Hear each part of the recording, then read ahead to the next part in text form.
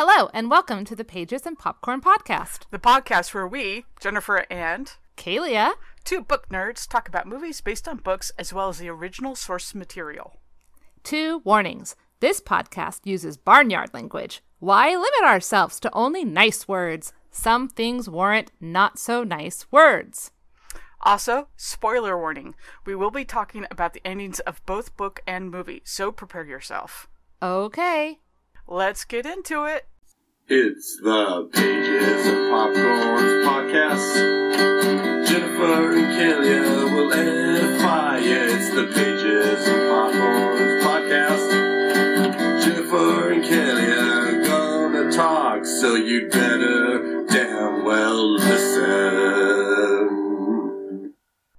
Hello and welcome to this episode of Pages and Popcorn Podcast. Today we are doing something a little bit different. Today we are talking about the pages, but we're leaving off the popcorn. That's right. Today we will be talking about the book Shadow and Bone, but we will not be talking about its film, television adaptation quite yet. That's coming later in a format currently undetermined. But we're going to talk about it and figure it out. So, Editor Kalia here.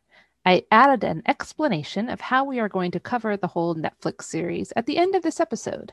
It is also posted on our social media and on our website. Thanks. Today, yes, we're going to talk about this, and we are going to start our discussion in just a second. But real quick, just a reminder that you can find our show notes and sources and links and affiliate links and Patreon information and our store and information about our upcoming pop-in event and all of that stuff at kmmamedia.com. Click on the Pages and Popcorn link and all of that information will be right there. And of course, you are welcome to email us at pagesandpopcornpodcast@gmail.com. Find us on Facebook. Find me and KMMA Media on Instagram, and you of course can check us out on Twitter, but fair warning, Twitter scares the crap out of me and I hardly ever use it.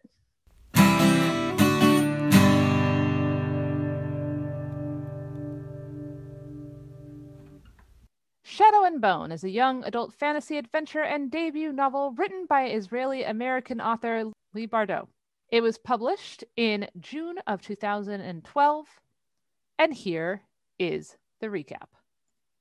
Alina Starkov is a teenage girl who grew up with Malyan, or Mal, at an orphanage in Karanzin. You know what? I'm just going to stop right now and say there's a lot of Russian words that I cannot pronounce. So forgive me, and I will do my best. Starting over. Alina is a teenage girl who grew up with Mal in an orphanage in the kingdom of Ravka. The story begins as they march through the Unsea, also called the Fold, a perpetually dark, barren strip of land cutting most of Ravka off from the sea. Periodic expeditions sent across the Fold to transport goods and bring back imports are often plagued by monsters called Volcra that inhabit the Unsea. During their crossing, the Volcra attack, and while saving Mal, Alina displays an extraordinary Grisha talent. The Grisha are people with the ability to manipulate the elements to use as weapons, i.e. to call fire, to summon wind, to regulate hearts. Alina is apparently, and surprising to everyone including herself, able to summon light, and thus is considered a sun summoner. How did no one notice her powers, you might ask? Well, apparently when the two orphans were tested as children, Alina chose to hide her powers and stamp it out so that she could stay with Mal. The secret is out now, though, and the leader of the Grisha, the Darkling, rushes Alina to the capital. He says her power is unique and valuable, which makes her an assassination target by enemies. He's all dark and broody and totally a problematic love interest, and it's hard to tell if he likes her or he just appreciates her powers. She struggles to fit in with other Grisha and to have confidence in her own abilities as she begins rigorous training. There's also a lecherous king, a vain queen, and a Grisha named Jenna, who's a face tailor, who's beautiful, who loves a total metal nerd who totally does not know that she exists. Jenna is a bit of an outcast and is therefore perfect best friend material for Alina. There's also a creepy priest guy, and then I found a typo in the book, and it drove me crazy. Anyways, Alina also feels a strong attraction to the Darkling, which again, he seems to reciprocate.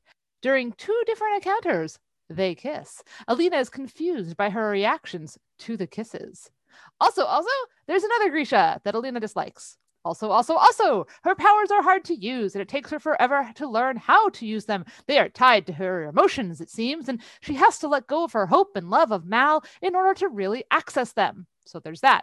She starts to get better and gets physically fight trained as well, and gets these really cool gloves with like mirrors on them so she can blind her opponents before punching them. It's all very cool.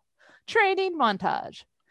After demonstrating her powers to the king and his court at a pretty epic royal ball, Alina is crushing it at her powers, and she and the Darkling almost have sex in a side chamber because it's all hot and powerful and awesome and rawr. But then Alina bumps into Mal, and they have a bit of a fight because Mal never wrote to her, but maybe he apparently hadn't been getting any of her letters, and so there's this big communication about who cares for whom, and he's all jealous, and then he fucks away to do his job of tracking down a magic stag for the Darkling. The Darkling's power, by the way, is that he can summon darkness. But also, what he's a like twist. Also, he's a bit of an amplifier, and amplifiers are those things that they all can all wear, and that makes their powers, well, you guessed it, amplified.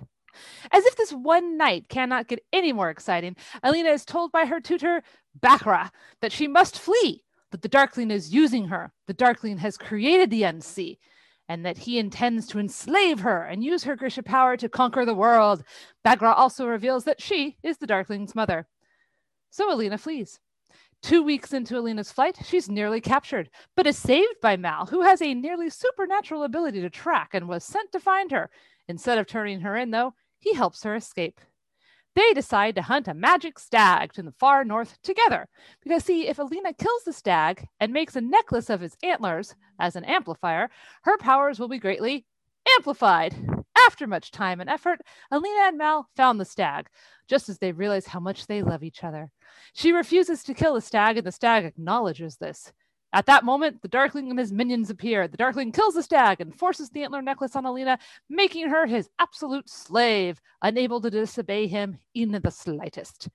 They quickly return south to the major crossing point of the Unsea. The Darkling forces Alina to protect the ship during the crossing. Near the other side, the Darkling extends the Unsea, causing great death and destruction upon the people on the other side. He then throws Mal off the ship onto the Unsea to be devoured by monsters. In desperation, Alina finally realizes that her act of mercy in sparing the stag has given her the possibility to break free of the Darkling's enslavement. Her love of Mal grants her the strength that she needs, and Alina breaks free, leaps off the ship, saves Mal, and destroys the ship. The book ends with Mal and Alina taking passage across the true sea, escaping from Ravka and the Darkling. And we all know there's more to come. So, Kalia, how much do you love triangles? I hate love triangles. I hate them so much, Jennifer. Okay, I hate when people don't talk to one another. Miscommunication as a plot device is stupid. But I also hate where people are like, two people love me and I can't decide.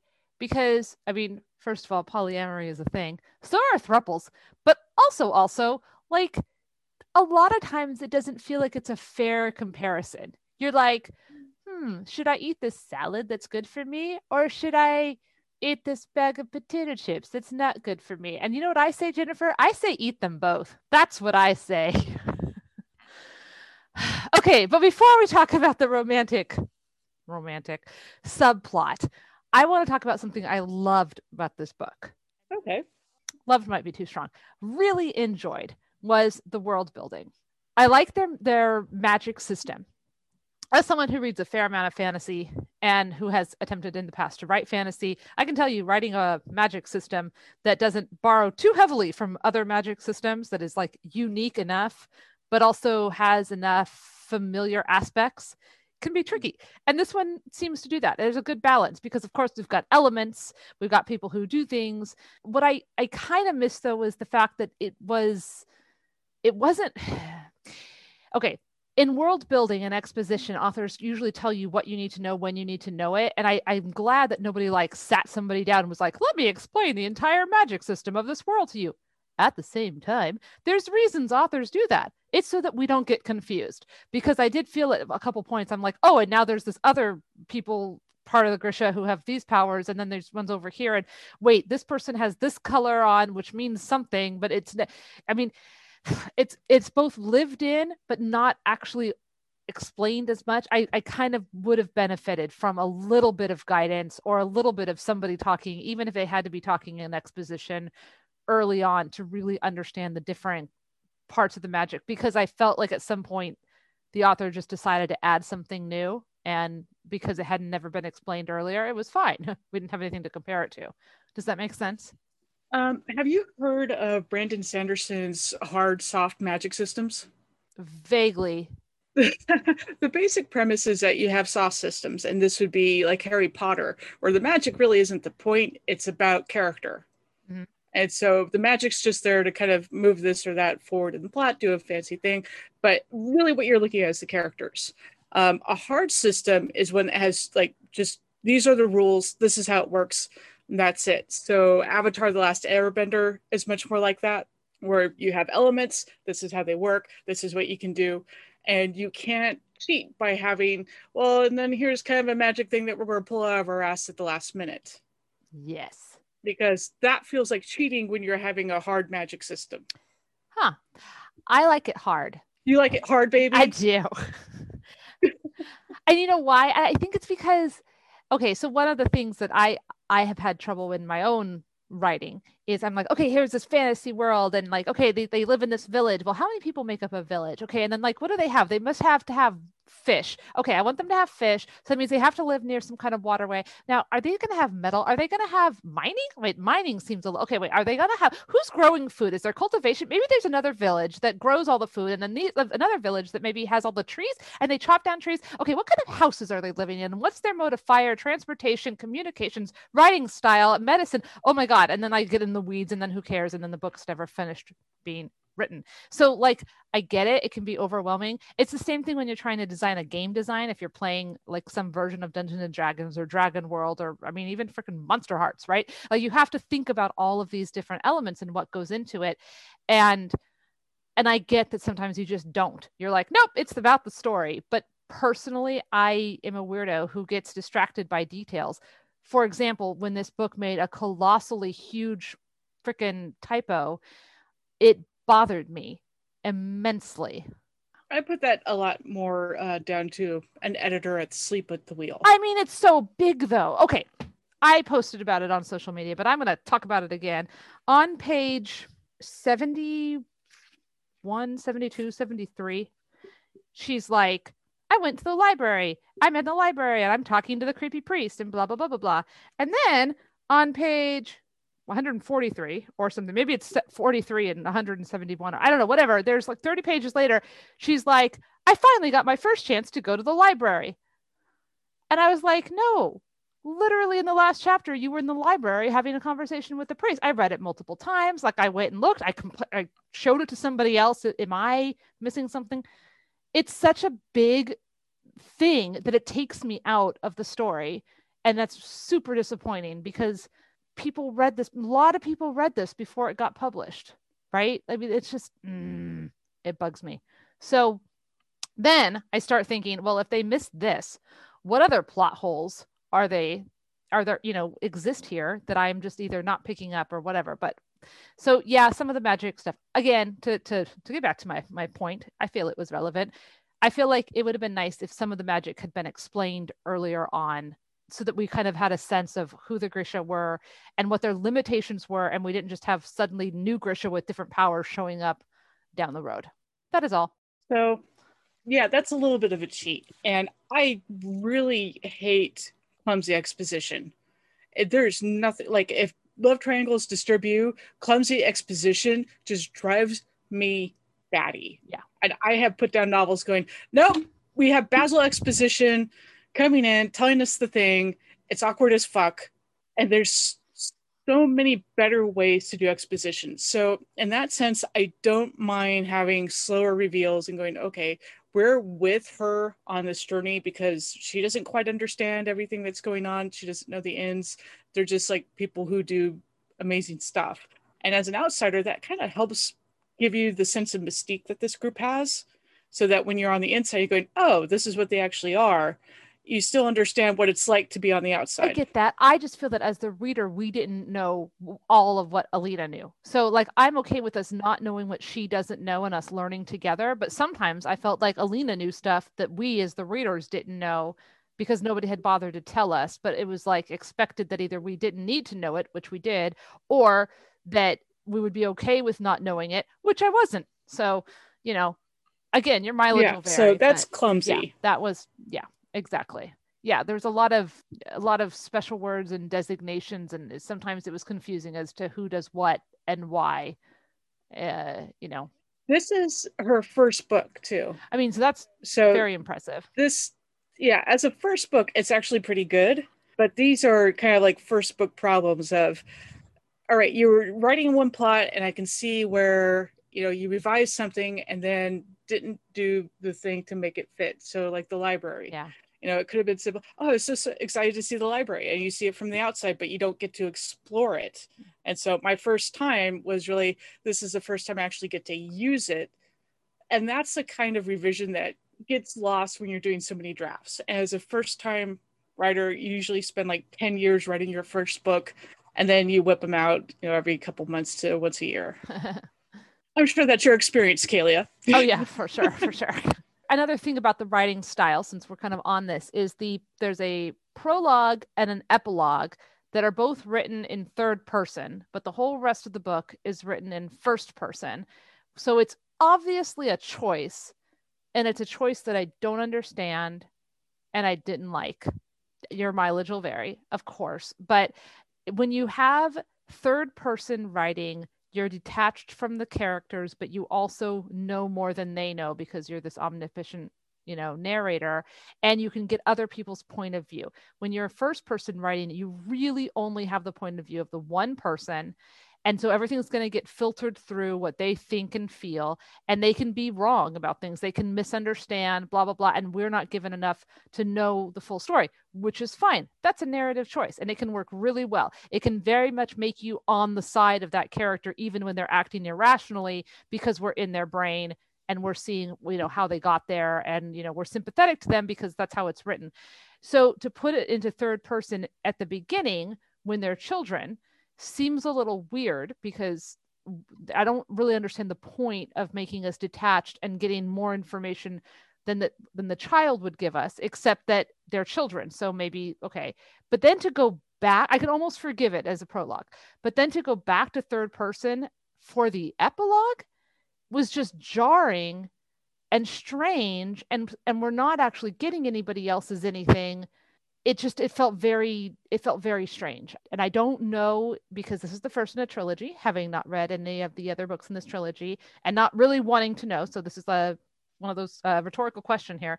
I don't know if like the next book starts from another person's POV or is in third person. So like maybe the author is preparing us for that.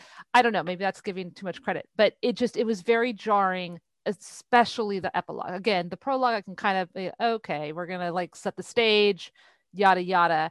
But the epilogue was weird to be in third person. Did you bump on that, or is it just me? Yeah, it's super awkward. And if it was phrased in any other way, like if you had a chronicler, you know, like Conan, you know, the movie, like the older movies, you know, here's the chronicler, and this is, you know, how I come to know him in the story, and, you know, something like that, to give it a sort of a narrative frame, that would have been it wouldn't have been okay, but it would have been understandable. As it is, it's just weird choices that a good editor would have gone, no, we're not doing that. Yeah. Pro tip, Kalia, the editor. Yeah. You would have totally fixed that. That's why people should hire you as an editor. Yes, you should. Find out more at kaliametcalf.com. But okay, so there's a thing we don't like, the love triangle, which we're going to talk about more. A thing we do like, which is the magic system. A thing we don't like, which is clunky exposition. A thing we don't like, which is third person, first person, flopping about. I do like Alina-ish. I like-ish Alina. This is very YA formula. Sometimes I liked her, and sometimes I just kind of was like, oh yeah, you're that familiar thing of the YA, you know, the girl who's not like other girls. Oh God. It's extremely YA formula. It is very YA formula. Yes. It almost felt like paint by numbers. And I personally hate the not like other girls thing. And Alina has it in spades. But she's so ugly with her brown hair. And her bags under her eyes because she doesn't sleep. And she's skinny because we all hate skinny brown haired girls, like all the top models that are up there. Yeah. Yes. And like you're like, okay, she's a map maker. So she's in the army. Like, she's not, it's very, no, I don't understand. I don't even know how she's not like other girls, except that the author or Alina herself keeps telling us how she's not like other girls. And then she gets to the Grisha place and she's not like them because they're all, annoying and, superficial and catty and all of these things. And, she's different because her best friend was a dude, but she didn't have any other friends. Did this give you like Hunger Game flashbacks? Yeah, it was very Hunger Games / Divergent / Maze Runner / even a little Harry Potter. I'm different. I'm the chosen one here at this special school that everybody else knows about that I didn't even know about. Okay. So with Twilight, she has to be clumsy. With this one, well, I'm a map maker. I'm just not very good at it. Ha ha. Yeah. There's always, she can't just be a competent person, and she has to be not attractive, except that she is really attractive. Well, okay, so this is a really good way to bridge into the discussion of Mal. She's not attractive. We come to find out that she's not attractive because she's been holding back her power. She stamped down her power, her natural power. She's hiding it away. She's pushing it down and denying its very existence. A light under a bushel, almost literally. Because she wanted to stay with Mal, because even as a child, she was in love, well, not in love, but she was like, this is my friend. This is this person that I care about. And I am powerful enough to make this choice that I'm going to stamp down my power so that I can stay with this guy. Okay. And then once she lets go of him mentally, emotionally, I just decided to move on with her life. Suddenly she blossoms and she glows and she sleeps well and her bags disappear and she has inner beauty. And I'm like, wow, this is super feminist and awesome. Like, you don't need a man. Men can sometimes like stomp on your power, and like trying to fit yourself to mold another person, whether that's a man or a woman or a parent or a child or a sibling or anything, can be destructive. But then it really undercuts that message. Like hardcore. Oh wait, I do need a man. Not only do I need a man at the end, but also my love for him is what helps me break this self-imposed restriction on my power, because I really had the power inside me all along. What the fuck? But Dorothy, just click your heels 3 times and you can go home. Oh my god. But there was a lot I was originally liking about this. I like that she learns how smoke and mirrors the beauty industry is in a way. I think that's a massively important lesson for teenage girls to learn, is that, and even if you intellectually know it, when you see, airbrush models, you don't know that it's all smoke and mirrors. Take Halle Berry, for example. She is an absolutely gorgeous woman. Halle Berry? Yeah, Halle Berry. She is an absolutely gorgeous woman, but a lot of that is still smoke and mirrors. If you see how she looks naturally, it's nothing like what you see on the screen. Right. And there's a lot of models who are like that, where they are very beautiful women, but it's not the airbrush perfection that you normally are produced to. Well, and there is a thing called contouring, which gives you cheekbones if you do not have them, created by shades of makeup to make your face look like it has a completely different shape than it actually naturally has. So yes, I think her name is Jenna, or Genya, Genya. I call her Jenna in my head and in my recap. But, she's the flesh tailor. She can make people look differently, partly with makeup. She has little powders and vials and stuff, but partly with her magics, glamours. There's a reason why glamour means both glamour and glamour, right? As in magic, yeah. Yes. As an illusion. As a fakeness, yes. So that part of it, it's like, that's a good lesson to learn, is a lot of what makes people look good are tiny little tricks. So the reason why clothes look good on Hollywood people is because they have them tailored. That's all you have to do is spend $5 getting your shirt tailored, and it will make you look amazing versus just off the rack. And that's a massive lesson that people don't know about. Right. And I mean, if you want to look really awesome in your clothes, just spend a little money and get them tailored. Which is the point of privilege too, because you not only have to buy like the clothes, whatever, and know what colors look good on you and have the freedom to do that, but also like have the time, energy, and money resources to go and get them tailored for you. I mean, maybe this isn't a privilege thing, but a lot of us yo-yo in our weight and size and shape. And so God. Yeah. So this is funny, actually, tiny tangent here, but I had a whole bunch of clothes in my closet several years ago, and I had lost a bunch of weight, and I gave them to my friend to, alter them down. I was like, I'm not going to buy new clothes. These are still good. I like them. And she's very busy. I love you, Ashley. She's very busy. She's in school. She has a child. Like, okay, she's got a life, this whole thing. She got them back to me. It had been like 2 years maybe, and I didn't fit into them anymore. And I was like, oh my God, I need to have you alternate them back to be bigger. COVID has wrecked so many lives. Oh yeah, let's blame COVID. Sure, it has nothing to do with all the Cheetos I ate pre-COVID.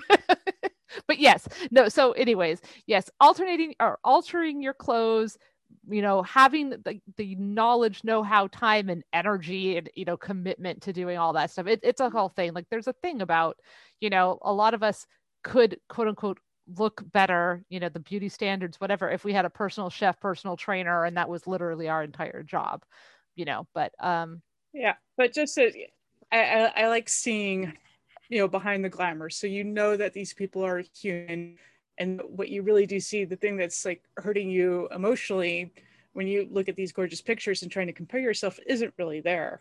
Right. Well, and then the other thing too, in this particular book, the beautiful Jenna has also caught the attention of the lecherous king, and it's never outright stated, but it seems to me that there was definitely sexual abuse happening between the king and Jenna because of her beauty. So there's like this double-edged sword of, you don't want to get the wrong attention because men, especially, that's a thing. And how sad is it that if she's being abused because she's beautiful and she says the king likes beautiful things, we're going to make you look good, and how that perpetuates. Right. This kind of awfulness. Right. And then the vain queen, who also seems to know what's up with the king but doesn't care, which is also definitely a thing that happens. Just that she's kind of given up on that battle. I feel like there's a lot to be said about power structures and who has it and who doesn't and why and all of that stuff in this book, because we have the king, then we have who's not a magical user, and then we have the magical users who are like, so the king has his regular army, and then there's like the magical user people army, and then and so there's like this power structure, and then there's religion randomly, because we have this creepy priest who kind of gets forgotten about at some point, and I'm guessing it's because he's going to show up in the other books, but there's a little bit of an arguer and oh, you're meant for great things, and then kind of gone. And right, and he seems very creepy. But if you read, he seems creepy because, again, we're in first person perspective and Alina thinks he's creepy. But if you were not in Alina's head, I don't think we would see him as creepy. We would see him as like, concerned, because again, there's like going to be potentially a power vacuum if these magic people versus the king. And then there's obviously a church, which isn't really talked about, but so there's deities in this world, but then there's also magic, which is very confusing. You don't often see that. Usually they go part and parcel. The people who are the magic users are also part of the organized religion, or there isn't one or the other. Do you know what I mean? Yeah. So there's some funky things going on with power structures. Yeah, for sure. My next note is the boy she loves is a twit. The maladapted. Oh, nice. He's like so boring. he's okay. Yeah, he's kind of a little bit of a playboy. He wants to do this different stuff. He's in with the bros. Mm-hmm. Bro culture. And she's Yeah. not like other girls because she can hang out. She's a chill girl at some point. If you don't know that phrasing, look it up. And okay, again, we don't see Mal's whatever. We get from Mal only what he chooses to tell Alina, what she remembers and focuses on. So like they're best friends, yada yada. Then he becomes good looking. He's a total playboy. He's out there sleeping around, enjoying his best life. But he's got this best friend. Like she's always got his back. Like they basically keeping her there. And then he gets super butthurt because she has like moved on. A kiss. She kissed another guy. Yeah. Mal was doing more than kissing to those other girls. And so now he's all just, now suddenly he realizes that he cares for her. And I hate that trope. That's such a big red flag. If the person says that they like you only after you've moved on. Yeah, it's so bad. It's so annoying. And then they travel and they don't talk for a while, which is also stupid annoying. I'm like, you're literally walking for miles and miles and miles every day and then camping. And it takes you 2 weeks or 3 weeks or whatever until you finally have this conversation, which maybe that's me. I cannot stand awkward silences, as you know. But so you guys can't see this. I just gave Kayla a look. No, I'm not talking. I'm going to make this as fucking awkward as possible. So Mal. Again, we almost had a great lesson here. We almost had a fantastic lesson of she was hiding who she truly was. She was hiding her power for a boy. And it made her feel awful, even if she didn't realize it at the time. And then she's finally out and she's going, oh my God, I don't feel awful. And he's kind of a dick not returning my letters. And that actually has a fairly decent explanation, but still, there's so many girls who feel like they have to make themselves less than in order to please a guy. And it's only when you're your full self, when you're really who you are, when you're not hiding who you are, that you are that, awesome person. So I kind of don't blame Mal in a certain way with being bored, because she was boring. She was hiding all her abilities. Yeah, except that so then he's like, damn, you are pretty special. And instead of saying, I should have realized how special you were, but I'm stupid.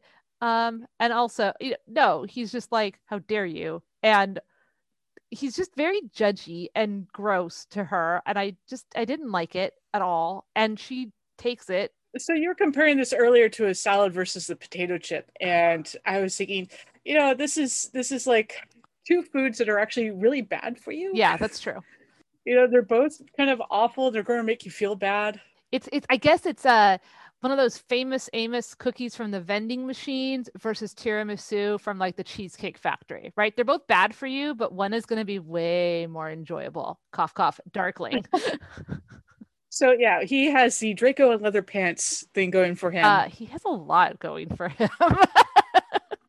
Except he turns out to be a total douche nozzle at the end. Yeah. And if it were for that, he'd be a lot more interesting. So here's the thing. As I'm reading this, I'm like, obviously, they want to make him the bad guy and she's going to fall for him.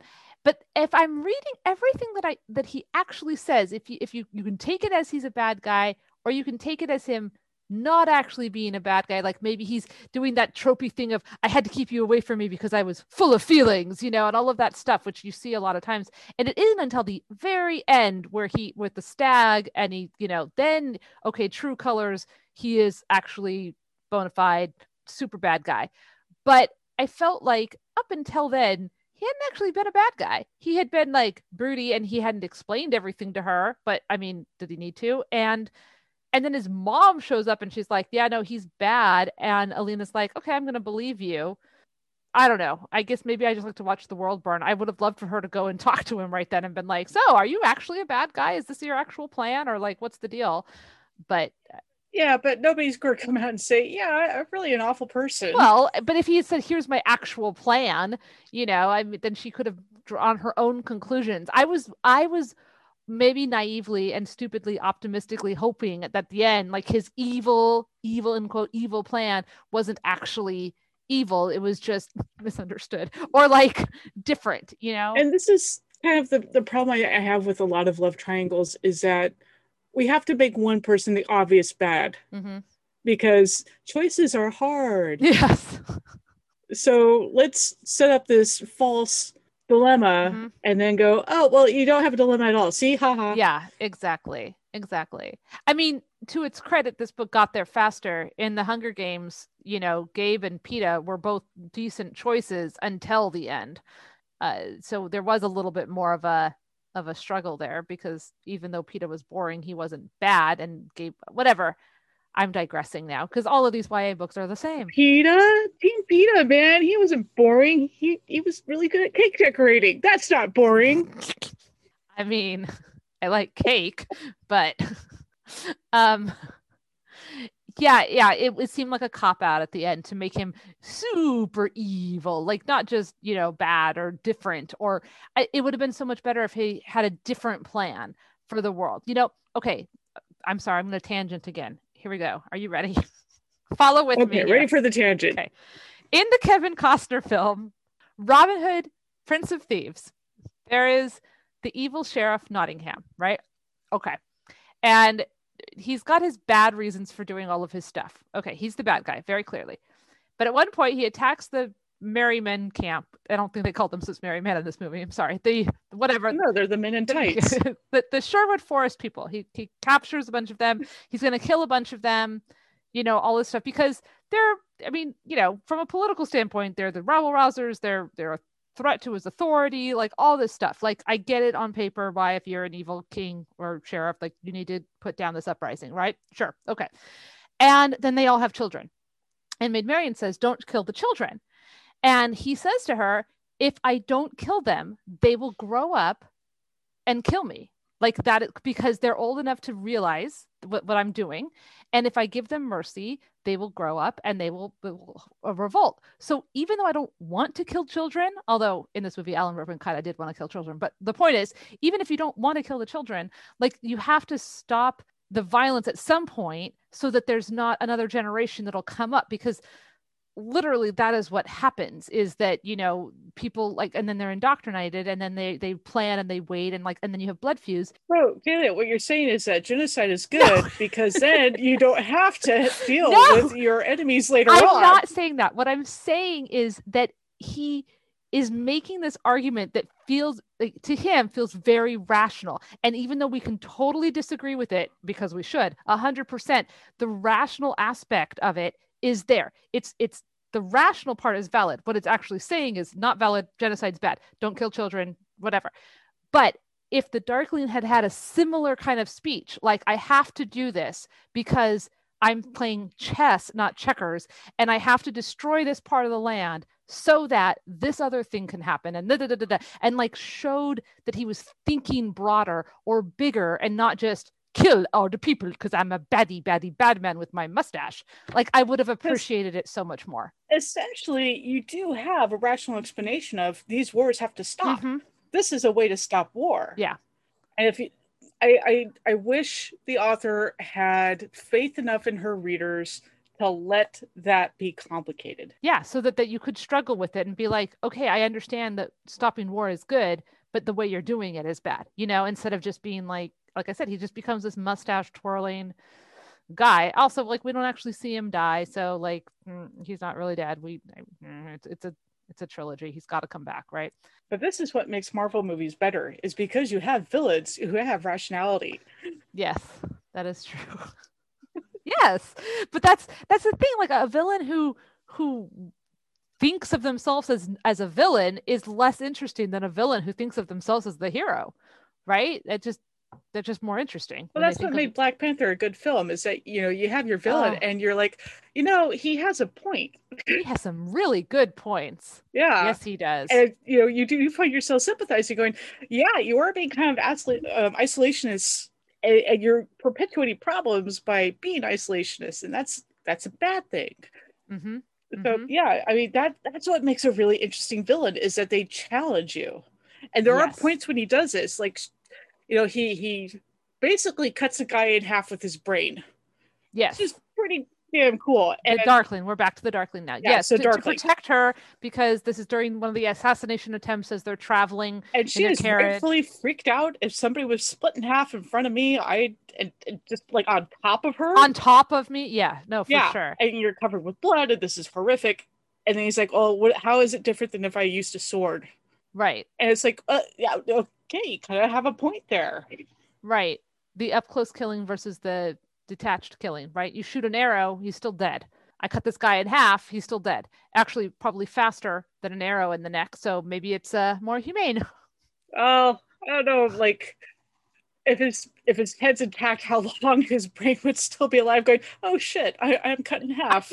I felt like he kind of got cut from crown to bum, though. Like it felt like it was like that. I kind of thought it slashways, so like across the neck and kind of halfway down the torso. Even there, I feel like the wounds would still horrific. Okay, it's horrific. Yes, I mean, okay, so apparently this is me. Kalia hates love. Kalia likes the dark villain.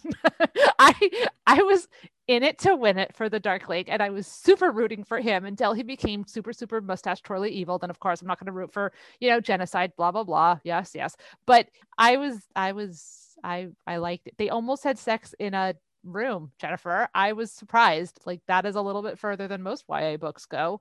There's no chaste kissing here. This was like he had her skirt up and his hand on her thigh, and like she's like contemplating if they're gonna go all the way.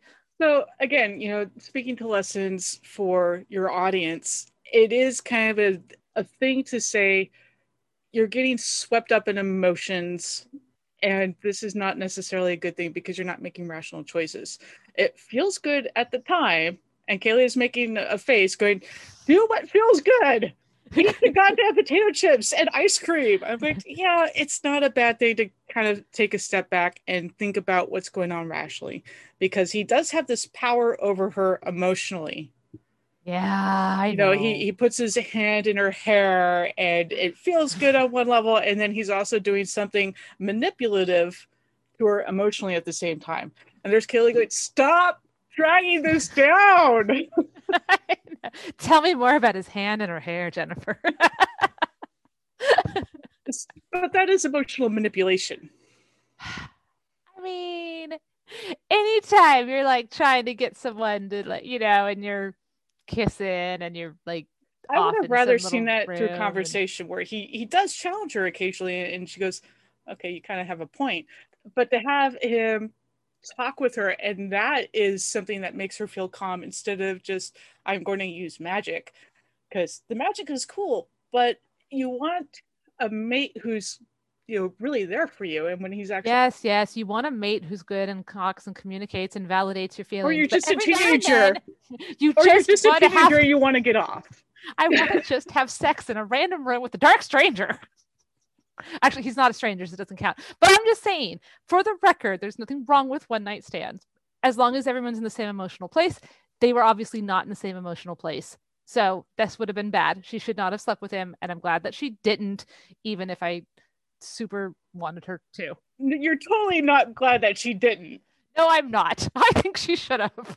Because then she could have learned a bigger lesson while also getting her rocks off. Because it's not fair for Mal to have all the sex. Okay, on that one, I totally agree with you. I think it's really unfair how a lot of female heroines have to be virginal or chaste. And it's like, no, she should be able to get the guy and have fun and still learn like the lesson. Seriously. I mean, yes. Yeah, so let's get this puritanical sort of nonsense out of our fiction. Yes, please. You can have sex with Draco in leather pants and still end up with a good guy. Sure. Yeah, and you're right, because this book could have a lot of lessons for, this is teen girls. I feel like it's definitely written for teen girls. The idea of the woman's uncertainty in the world, like where does she fit in, and how can she best serve her kingdom and herself and her blah, blah, blah, blah. Like there's some really good things with that. I just felt like it wasn't really, from a writing perspective, there's no reason for her to be an outcast when she was first starting out. Yeah. And if she had, like, Alexia was her only friendship and he dies, but that's the thing that would have made it a little bit more interesting, is if she had her tribe and then is forced away from that to this other group that she doesn't feel comfortable with, but they fit her on another level. But instead of her having a friends group, she has the guy that she's been pining after who doesn't realize that she exists as more than... I would have liked this book so much more if she and Mal had just been firmly friends. Yes. And that would have been like a great It could thing. have stayed platonic. She could have still stamped herself down because she platonically wanted to protect a friend, right? She still could have needed to let go, maybe not of Mal, but like of her old life, or like let go of the person who she thought of herself as. She decided as a child when she, covered up her magical powers that she was going to be basic and normal and unremarkable because that was safe. And if the lesson then was like, she decided, you know what? Fuck it. I'm going to be fucking weird and I'm going to embrace my weirdness and my inner power. And then, she was able to access her power. So it didn't have to be a love thing. It could have just been a self-empowerment thing. And then she still could have been like, I want to be your friend. And she still could have chosen him at the end and been like, no, I'm choosing my friend who I care for outside of romance. I would have loved that ending a lot more, as if it had taken out that romance part. So much more. Yeah. So have sex with Draco. Of course. Always. AKA Darkling. Darkling. And then have Mal as a friend and have that power of the friendship take over. Yeah, we need more books with platonic friends. It's not all sex, and it's not all romance, and it's not all love triangles. It can just be friendship. Grumble, grumble. So boo with love triangles, unless it turns into polyamory, and then yay with love triangles because they're actually polyamory. Yeah. And okay, so I read this thing. I'm going to read it to you. It's a very good quote. It says, writers turn to the plot convention of high fantasy for a reason. They satisfy fundamental human desires, not merely to belong, but to surpass, to be special, to have power, to be loved, and they do so at a louder volume than does ordinary life. They give us what we crave. The test lies in whether, as we are reading, we feel the dull, inward sinking of this again, or the exhilarating grasped by the hair, lift and thrill of vicarious experience. Shadow and Bone imparts some of both, but in the richness of its Russian flavor, there is much to relish, which is very true. It does have both the this again and the, oh, this is really cool. And I really dug the Russian stuff, not just because I'm watching The Great on Hulu right now, which you should all watch, but also because it's different enough. It's not medieval castles. It's not British. So it was nice. It's nice that it's Russian. I liked it, even if I can't pronounce anything. Yeah, there is something to be said for having unique settings and backgrounds, or at least not the standard medieval fantasy fare. Having said that, what I write on my own is medieval fantasy fare. Yeah, well, Tolkien's been done, so it's nice to see something different. I like it. I like it. So this reminds me of when I was reading Lord of the Rings, and the thing about Frodo is he was just an ordinary guy. There was nothing special. He wasn't a chosen one. He was just an ordinary guy shoved into this incredible situation.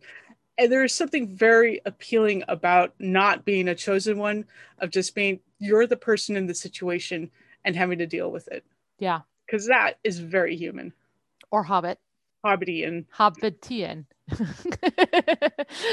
Yes, I agree with you. I much prefer the person who steps up and takes care of business as opposed to somebody who has the burden of awesome. The chosen one who must blah, blah, blah, blah. That's like, I love Buffy the Vampire Slayer, but I love the side characters more than Buffy. And in season 6, when Willow finally went dark and started to kick Buffy's ass, I have to tell you, I was rooting for Willow. I really wanted Buffy to get every square inch of her ass kicked. Somebody likes Willow. I Yes. noticed that you got the red hair. All we need is for the eyes to turn black. And to go all veiny. Rapists of the worlds beware. I'm going to come skin your ass. Sorry. I'm also watching season 6 of Buffy right now. It's very much in my head. But this is the thing. This is why I love having lots of authors and having a rich genre, is that you can have the chosen one, you can have the ordinary man. There's room for both. Mm-hmm. I like George R. R. Martin because you have women in a patriarchal society and how they have to deal with that in an intelligent way. And then I love having societies that have equality and seeing what that looks like. Yeah. Yeah. A little bit of everything. Yeah. Just like this book.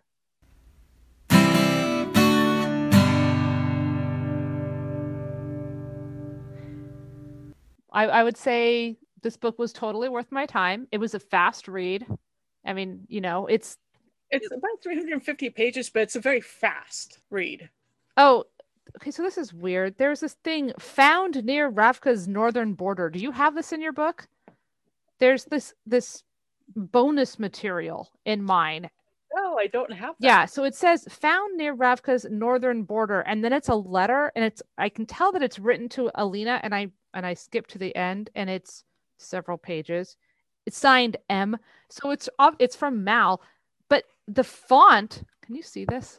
Oh my God, that would be impossible to read. So like the page is dark because it looks like a letter, like an old whatever, and then and it's written in kind of this funky cursive. Well, it is print. It's not cursive, but it's definitely supposed to be like handwriting, and it is super hard to read. And I just fucking gave up. I was like, no, I'm sorry, you're not part of the book, so I'm not going to judge you or look at you. And it's after the acknowledgments too. So like the only reason I found it is because I always look through the acknowledgments.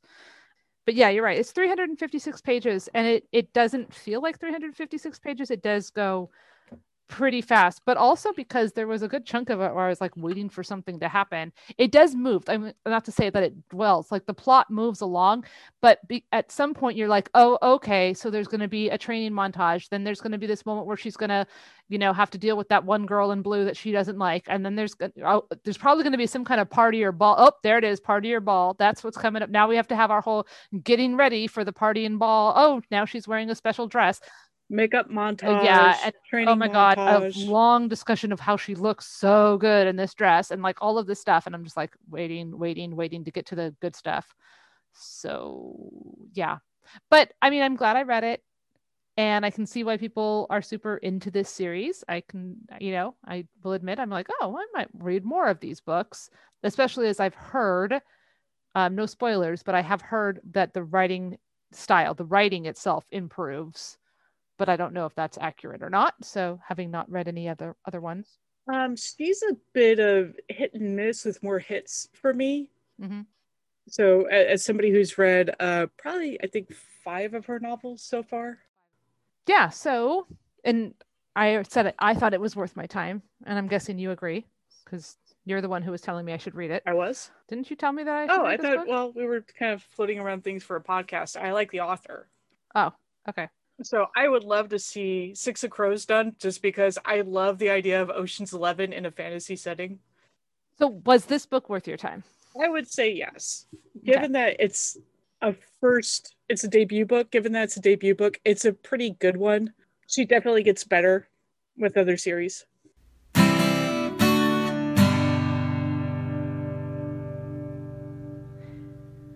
And now we're going to watch the Netflix show of Shadow and Bone and bring you, lovely listeners, our recaps and discussions of those episodes. And then at the very end, after the whole first season, we're going to do an episode where we compare the book and the Netflix show and tell you, well, our thoughts on it, basically. So here, this is fun because neither one of us have watched it yet. Here are some hopes, okay? I hope that we don't see the Volcra. I hope that they just stay shadowy wings, darkness, creepy, right? I feel like that's a thing that if we get to see too much of them, they won't be as scary. That the things that come out of the darkness in the ships. So I'm really hoping for that. I'm hoping that I don't feel like I'm watching stuff through an Instagram filter, like sparkles or like, hand wavy whatevers. I'm hoping for some subtlety in terms of the magic being used and it doesn't look cheesy. Like that's a hope. I hope she doesn't look like Michael Jackson with the mirror gloves. I hadn't even thought of that. Hee.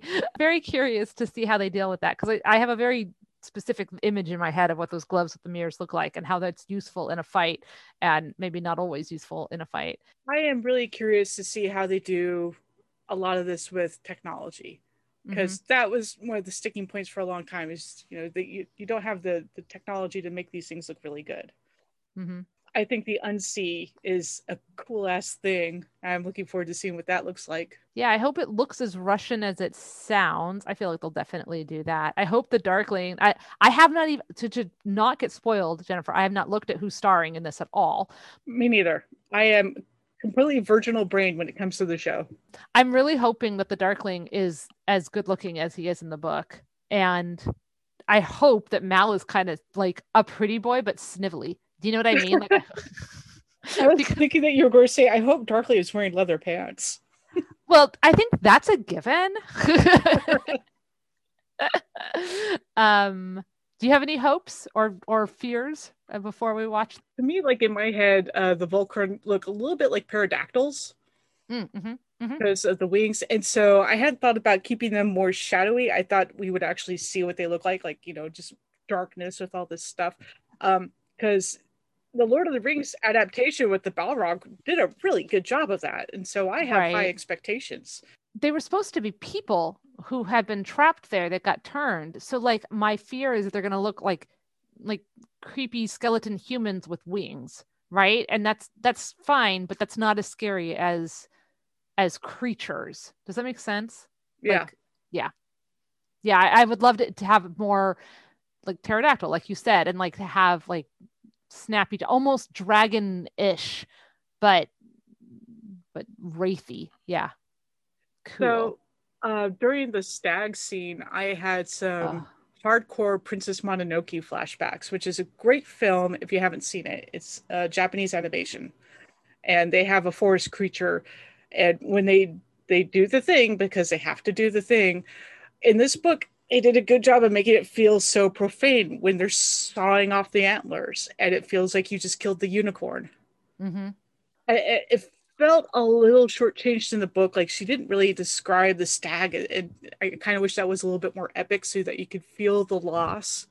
If she had some time, if they had a day of just being around the stag and going, oh my God, this is amazing, you could have felt the loss more instead of, so something like that. I'm hoping that comes off very well. It would have been cool if the stag had like saved them or something, and and then they were like traveled with it, or slept with it next to it or something like that. And then like, so now there's this bond between them, and then she's like, I can't kill something. Also, or you can see that, it has its own magic. It has its effect on the forest. And that when you're killing it, you're really destroying something special. Magical. Yeah. Like seeing as it walked that the leaves or the trees change or move or something in its wake, or that its footprints are, I don't know. Yeah. I mean, it'd be really cool to see stuff. Princess on this fucker. And forest creatures like in its branches. Well, I'm also very curious to see how they're going to deal with the like, I'm deciding to give up on Mal and then my power works. Okay, I can see that you could do with verbal, with conversation. But I'm also wondering how they'll do it where, so the Darkling is controlling her and Mal's about to die again, and she's like, suddenly I remembered that I didn't actually kill the stag, and that because I didn't kill it, I actually do have its power, even though like the prophecy was that the person who killed it would have its power, but I didn't kill it. So I have its power. Do you know how many other people, by the way, in the world have not killed the stag? Whatever, it's a little point. So like everybody else has not killed the stag. This power, and I'm going to like bring it back. I don't know, like there's gonna have to be like cross cuts of like the stag's eyes and her eyes, and they're gonna be bleeding into one another, and then like I'll see the stag like rearing up and its antlers flashing in the wind, and who the hell knows. But it'll be interesting to see how they deal with that very I was thinking back to Ella Enchanted. I had the power to refuse all along.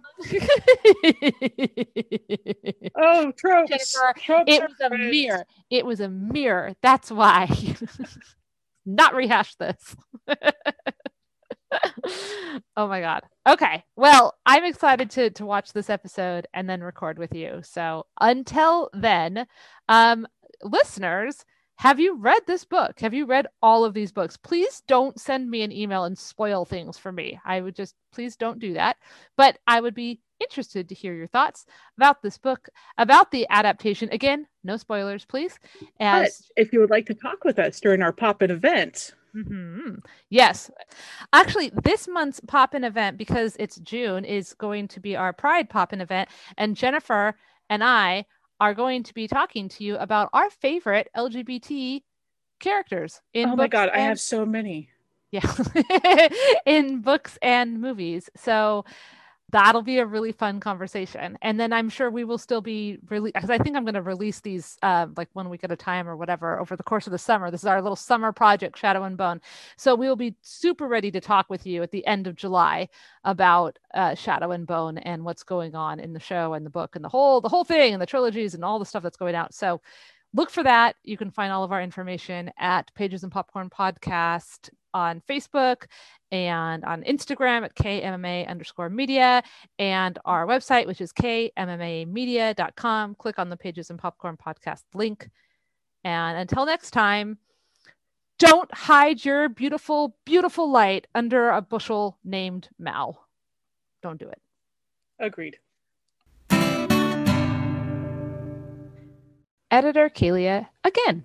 So here's the plan for how we're going to cover the Netflix series of Shadow and Bone. Since this is our little summer project, we're going to totally flip the script and do something a bit wacky, at least for us. Each Tuesday at 8 p.m. for the next 8 weeks, we're going to do a live recording of our discussion about the next episode of the show. So next week, on Tuesday, the 22nd of June, we will discuss episode 1. It's called like a big ass burst of light or something along those lines. And the following Tuesday, we will talk about episode 2, etc., etc. There are 2 fun aspects of these recordings. 1, we are inviting you to participate. That's right. If you log into our Zoom meeting, you can share your thoughts about the episode we are discussing. We will ask you to not go past in discussion the episode we're talking about, because we're trying to stay a tiny bit spoiler-free. And we're also asking that you don't act like a fool and be any sort of troll.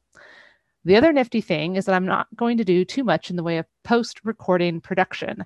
All the ums and ahs and outtakes and silliness will probably still stay in, and I'll just pop them into your feed the next day. I mean, unless there's some sort of upsetting troll behavior, but I really hope that doesn't happen. This means that each Wednesday for the next 8 weeks, you will get the gift of our live recording in your feeds. Cool, right? I hope so. All the info about how this is going to work and the Zoom link will be on our website at kmmamedia.com/pages and popcorn podcast and in our social media feeds. So feel free to watch the episode and then log in to talk about it with us. Oh, and it's totally cool if you haven't read the book. I'm actually interested to hear from people who aren't comparing it. Okay, end transmission.